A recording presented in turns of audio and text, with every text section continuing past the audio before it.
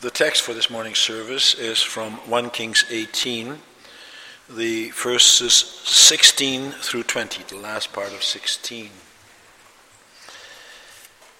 And Ahab went to meet Elijah.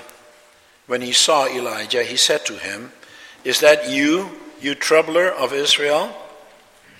"I have not made trouble for Israel," Elijah replied, "but you and your father's family have.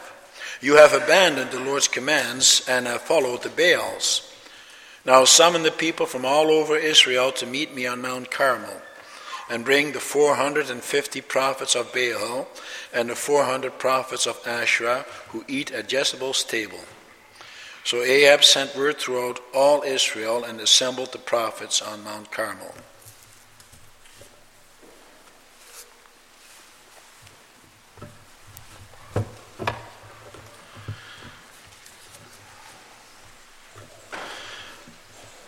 After the sermon, we will sing together from Psalm 115, the stanzas 2, 5, 6, and 7. Beloved congregation of our Lord and Savior Jesus Christ, brothers and sisters, some 20 years ago, I learned how to ski downhill. But it took me a while to catch on. I had to overcome my fear of heights and my innate desire to have my feet firmly planted on the ground. The chairlift was one of my greatest initial challenges. The first time I used it, I was not shown how, but I learned later that the moment the chair touches the back of your legs, you are to sit down and let the chair carry you aloft. But as I was too hesitant to let my feet leave the ground, I did not do that. This caused the chair to go backwards until my legs could no longer stand the strain. As a result, the chair catapulted forward and then, like a slingshot, hurled me into the air. I hung on for dear life. I tightly gripped the cross slats of the chair until I got to the top. But as I got to the top and the ground reappeared under my feet, signaling that I had to let go, I discovered that my fingers were firmly wedged between the slats to which I was hanging on to for dear life. In the nick of time, I was able to extricate my fingers without losing any of them. Why do I tell you this story?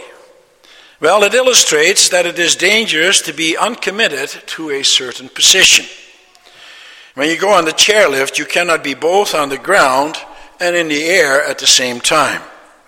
If you try to do both, you can seriously injure yourself and even lose your life. You cannot have the best of both worlds.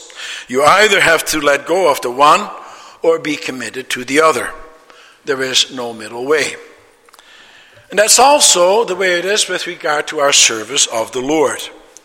The Lord Jesus said in Matthew 6, verse 24, "No one can serve two masters. Either he will hate the one and love the other, or he will be devoted to the one and despise the other. You cannot serve both God and money." You see, that is what King Ahab was doing.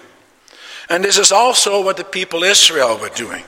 They wanted the best of both worlds. They wanted to be friends with the nations of the world, even worshiping their gods, and they also wanted to serve the God of Israel, Yahweh. After all, he's the God of our fathers, isn't he? He is the one who brought them into the promised land. They should serve him as well. But you cannot be devoted to two gods at the same time. That doesn't work. However, to them it seemed that it was working.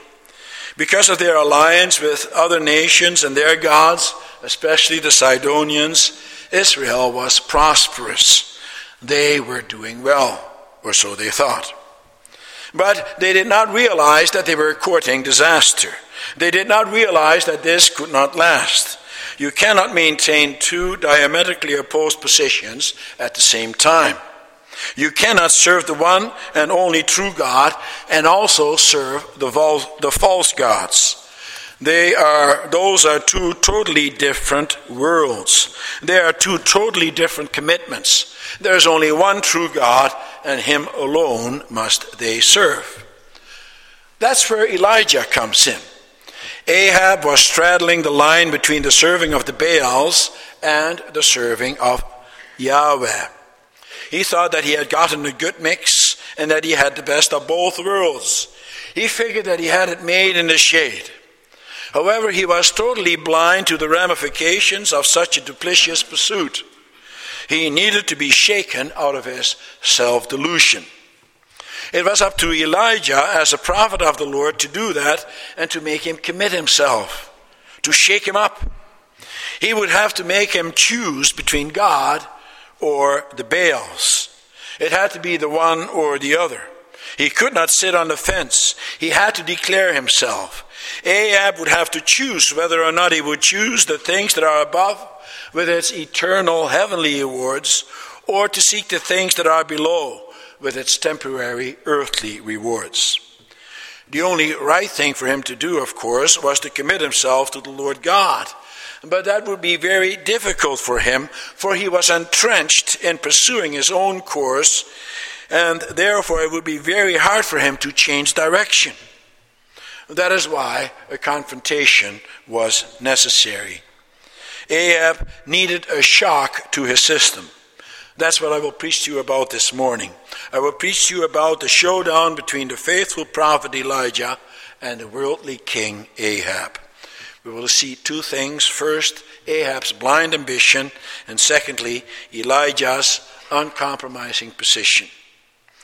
It had been some 3.5 years since Elijah confronted the king.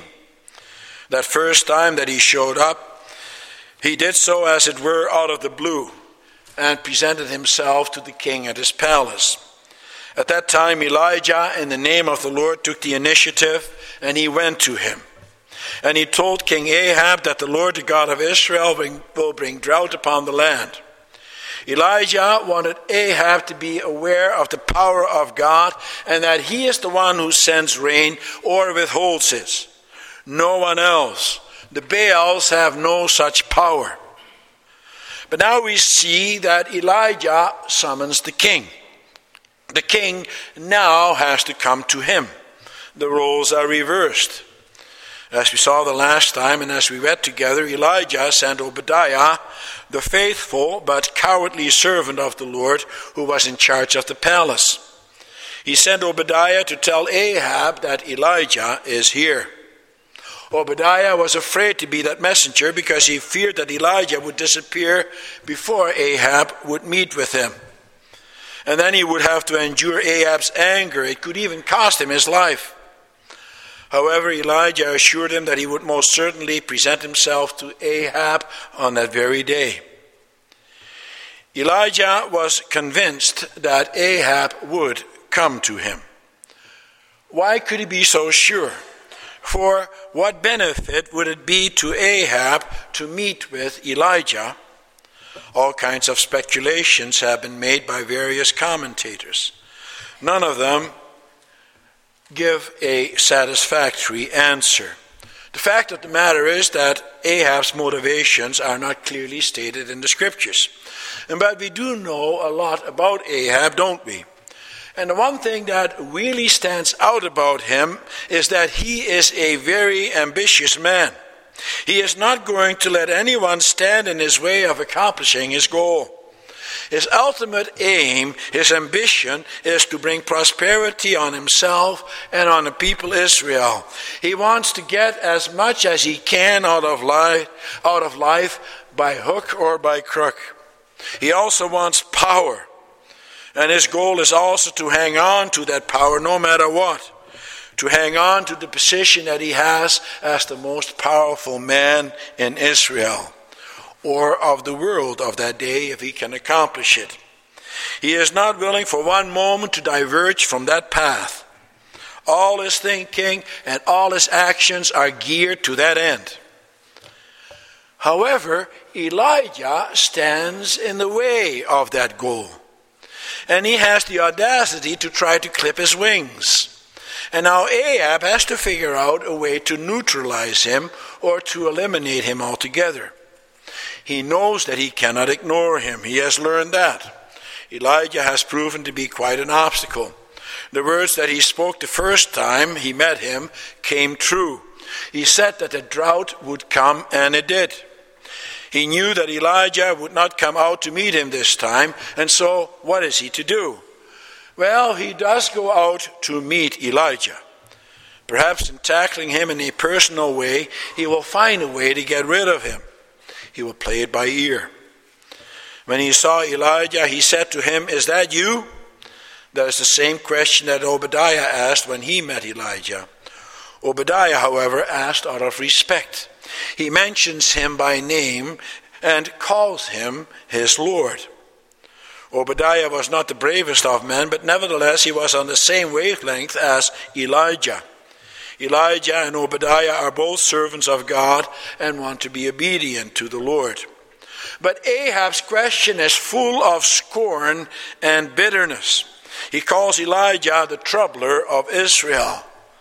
That is quite something, for here you have two men who both have been anointed by the Lord God to their respective offices, the one as king and the other as prophet.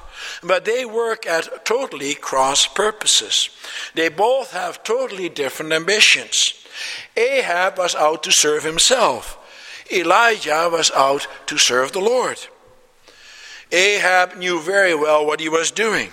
He was a clever and cunning man, wise in the ways of the world. He knew how to get his way and how to get the people that mattered on his side. He was the perfect politician. He was adroit in the exploitation of the weaknesses of the people. He also knew how to forge alliances with other nations in order to bring wealth to Israel. He knew the right things to say and the right things to do.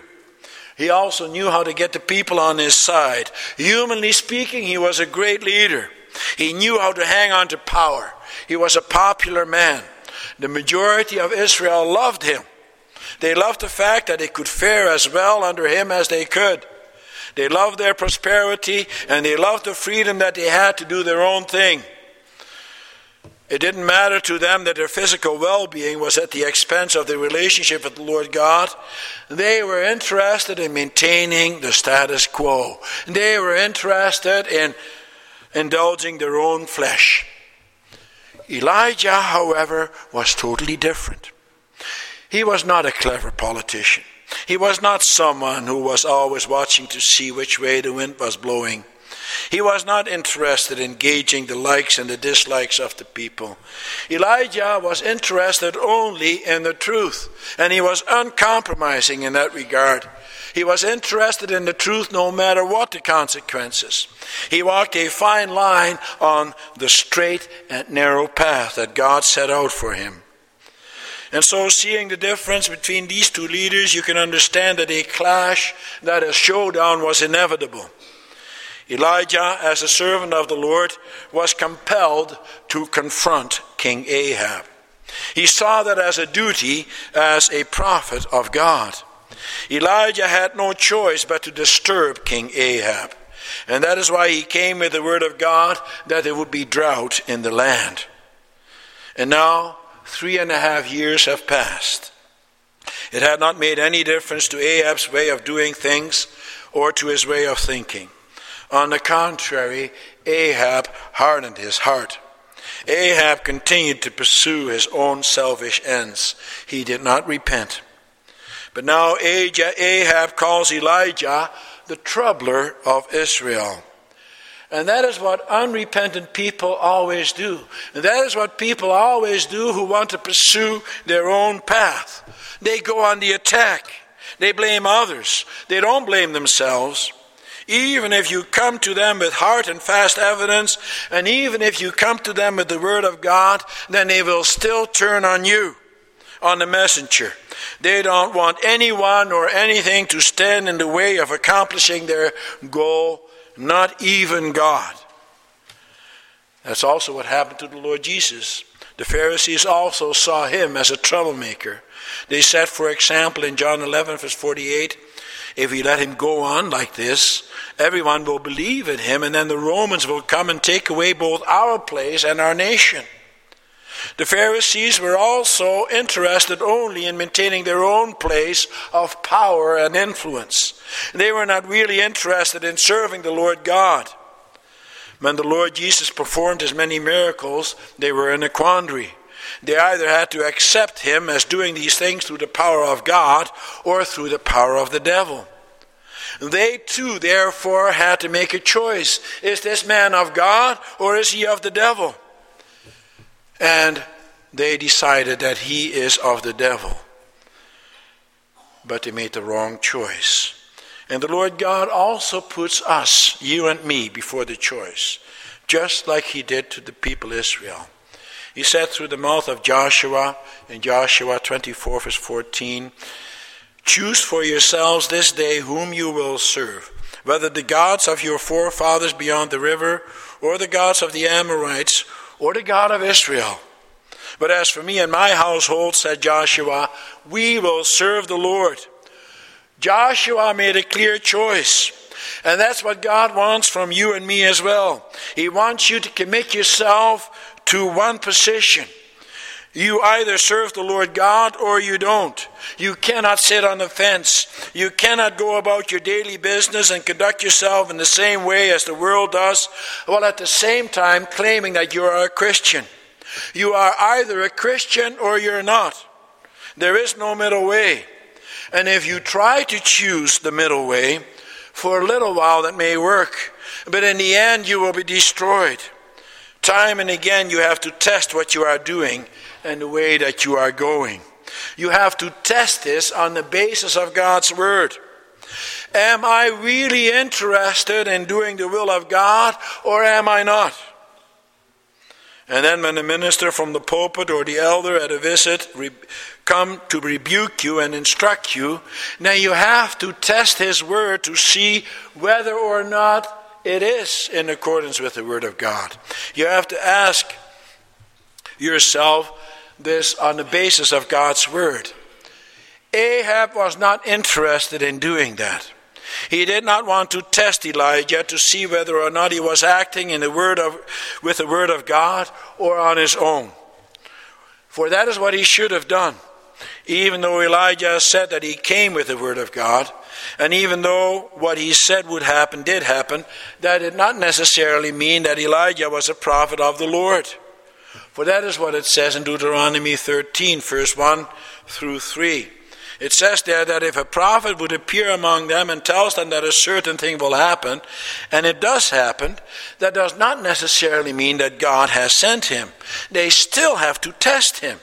They have to test him always on the word of God. And therefore Ahab had to listen very carefully to what Elijah had to say. That brings us to our second point. Elijah said, "I have not made trouble for Israel, but you and your father's family have. You have abandoned the Lord's commands and have followed the Baals." Elijah hit the nail right on the head. From the word go, the northern kings were almost without exception wicked. They brought idolatry into Israel to prevent the people from returning to Jerusalem where the temple was. The northern kings did not want a reunification with the two southern tribes, with Judah and Benjamin. They did not want to share power with them. They wanted to be independent. They wanted to do their own thing. And Satan likes nothing better than to have God's people divided. He loves division. He would love it if he could divide us. He would love it if he could work division in the consistory room or in the council room. He loves it when people are at odds with each other. He especially loves it when it concerns the church. And these kings of the northern tribes, they were in the service of the devil. Ahab, however, was worse than all his predecessors. He did not care, for example, that God had forbidden the rebuilding of the walls of Jericho. He went ahead anyway.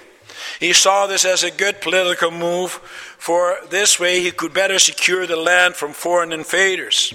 In this way he tried to rewrite history. He ignored the past, and thereby he ignored the word of God. And he did not care either that he married Jezebel, who did not want to serve the Lord, who was an unbeliever, but who hated the God of Israel. He allowed her to promote Baal worship and at the same time to kill the prophets of the Lord. He even allowed her to put the false prophets of Baal on the federal payroll. To Ahab and Jezebel, murder was also acceptable as long as it served their purposes. There was no end to their wickedness. Ahab was wicked through and through. And Elijah now convicts him on the basis of God's word. For what has the Lord God said? Well, he said to his people Israel, as we know from Deuteronomy 11, verse 13 and 14, so if you faithfully obey the commands I am giving you today, to love the Lord your God and to serve him with all your heart and with all your soul, then I will send rain on your land in its season, both autumn and spring rains, so that you may gather in your grain, new wine and oil. But then he said further in the verses 16 and 17, be careful or you will be enticed to turn away and worship other gods and bow down to them. Then the Lord's anger will burn against you, and he will shut the heavens so that it will not rain, and the ground will yield no produce, and you will soon perish from the good land the Lord is giving you. Elijah came with that word of God. He came with nothing else but to remind the king of the word of God as he had spoken to them throughout the scriptures. The true cause of Ahab's trouble was that he is unfaithful. He is unfaithful to God's covenant. Elijah did not bring the trouble on Ahab on the land, but the Lord God himself did so. He had already warned them on numerous occasions that this would happen. The Lord had made a covenant with his people, a contract. He told them that if they would trust in him, that then he would make them prosper and give them peace. But they did not do that. They broke that covenant. They served other gods. That's why he took away their prosperity. That's why he sent the drought. And Ahab did not listen. And so Ahab ultimately himself brought the trouble upon himself. He did not keep God's commandments, especially the commandment that you shall have no other gods before him. He broke that law with impunity. And that's also what the nation Israel did. Listen to what it says in Jeremiah 2, verse 12 and 13. Be appalled at this, O heavens, and shudder with great horror, declares the Lord. My people have committed two sins. They have forsaken me, the spring of living water, and have dug their own cisterns, broken cisterns that cannot hold water. Brothers and sisters, boys and girls, and also you teenagers and young people, every Sunday morning you also hear the law of God being read. You heard that again this morning. The Lord God gives us these laws because he wants us to take sin against God's law seriously. We have to realize that we need to keep them, even though we do sin against these laws all the time. Nevertheless, he wants us to take his laws seriously. And then because you take his laws seriously, and you do sin, as you will, for we all do, we are sinners, then you will also ask for the forgiveness of your sins. For then you are truly sorry that you are not keeping God's laws. And at the same time, you keep on doing your utmost not to sin against God's laws. That's why the laws are read. That's why they are given to you. Ultimately, they are given to you to drive you to Christ. And it is a blessing that you may hear those laws. Can you imagine if the Lord God would leave you in your sins? Then you would be lost forever. And therefore, instead of seeing Elijah as a messenger of doom, Ahab should have seen him as a messenger of love. For God sent Elijah to him and to Israel because of his great love. He wants to call them back to faithfulness. He does not want them to perish. And that is what the Lord God wants you and me to do as well. He wants you and me to be faithful. He wants you, for example, to be faithful to the promises you made at the time that you publicly professed your faith. When you promised to forsake the world. In other words, when you promised not to be committed to this sinful world, but to the world of God, to his kingdom. And that is why you will not take a boyfriend or a girlfriend from the world either. Someone from the world has completely different ambitions and has a totally different outlook on life. The life and ambitions of a believer and an unbeliever are diametrically opposed to each other. They do not mix. And the Lord God wants you married couples to be faithful to the promises you made when you got married, and promise to be faithful to your husband, to your wife. And he also wants the parents to be faithful to the promises they made at the time of the baptism of their children, when they promised to bring them up in the fear of the Lord. And if you truly desire to be faithful in this way, then the Lord God will also bless you. You can only have a peaceful life if you want to serve the Lord.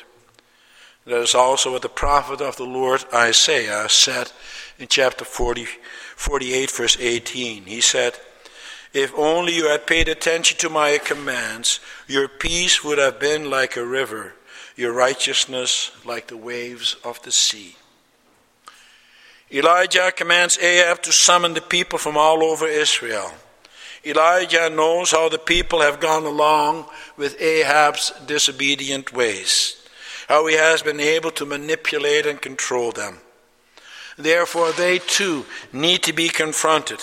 There has to be a wholesale reformation.